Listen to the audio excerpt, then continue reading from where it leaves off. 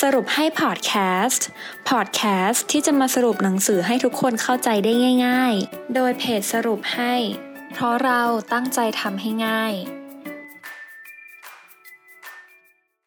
สวัสดีค่ะยินดีต้อนรับเข้าสู่สรุปให้พอดแคสต์นะคะสำหรับพอดแคสต์ในตอนนี้มิ้นจะมาสรุปหนังสือที่ชื่อว่า The Defining Decade ตลอดชีวิตจะดีหรือร้ายอยู่ที่ว่าคุณคิดอย่างไรในวัย20ก่อนที่จะไปฟังนะคะพอดแคสต์ตอนนี้เหมาะสำหรับคนที่กำลังอยู่ในวัย20เหมือนมิ้นเนาะมิ้นก็20กลางๆนะคะก็ถือว่าทุกคนที่ฟังพอดแคสต์ในตอนนี้มิ้นจะเรียกว่าเพื่อนๆแล้วกันเนาะหรือว่าคนที่อายุน้อยกว่านี้คนที่อายุมากกว่านี้ก็สามารถฟังได้เผื่อบางอย่างที่มิ้นพูดในตอนนี้จะสามารถนำไปปรับใช้กับชีวิตที่ขึ้นอยู่กับอายุของเพื่อนๆได้นะคะจากประสบการณ์การให้คำปรึกษาปัญหาชีวิตนานหลาย10ปีคุณแม็กเจหรือว่าผู้ที่เขียนหนังสือเล่มนี้เป็นนักจิตวิทยาชื่อดัง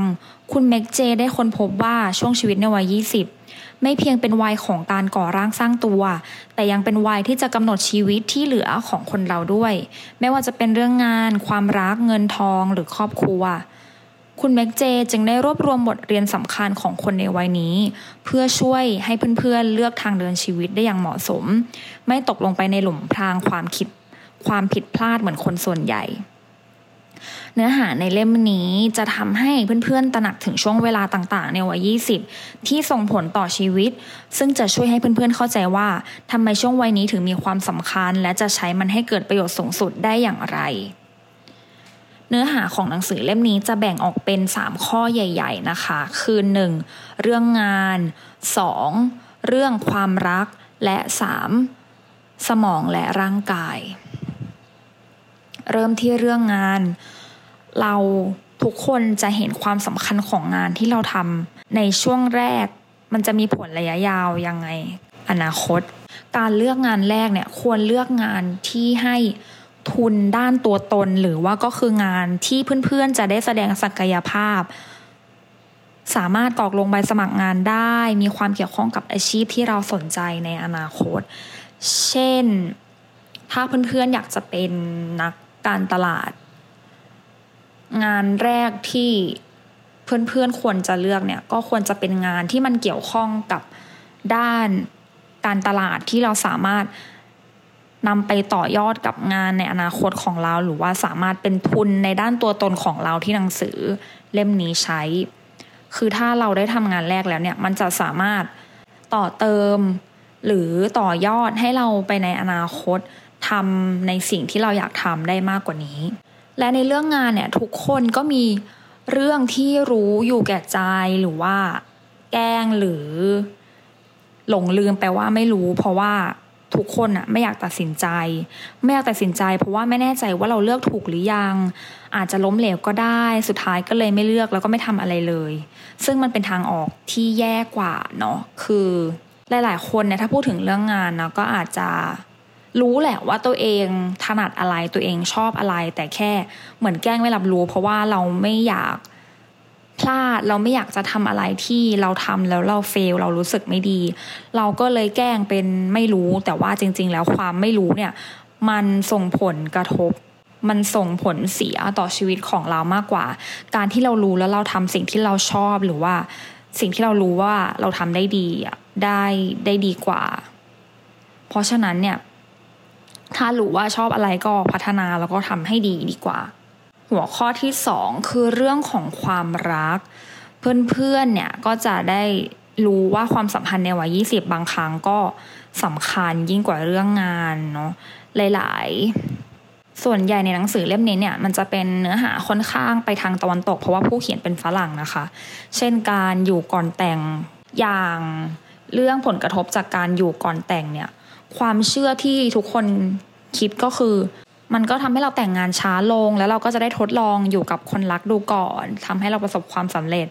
แต่ความจริงแล้วมันจะทำให้ความพึงพอใจในชีวิตน้อยกว่าแล้วก็มีแนวโน้มในการ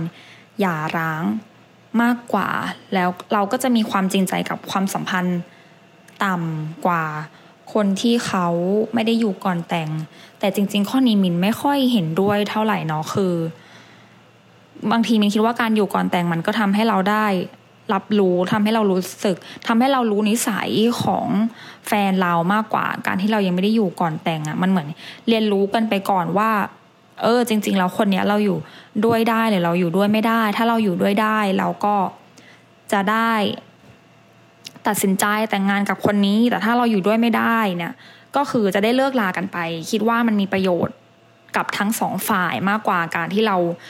จู่ๆยังไม่เคยรู้จักกันแล้วไปแต่งงานกันเลยเนี่ยบางทีมันอาจจะนำไปสู่การหย่าร้างหรือว่าการทะเลาะกันในอนาคตมากกว่าอีกเรื่องของความรักในวัย20ก็คือการคบไม่เลือกเนาะคือเหตุผลที่เราคบไม่เลือกเนี่ยเราคิดว่าเผื่อว่ามันจะใช่คนเนี้ยหรือก็แค่ซ้อมไว้เพื่อ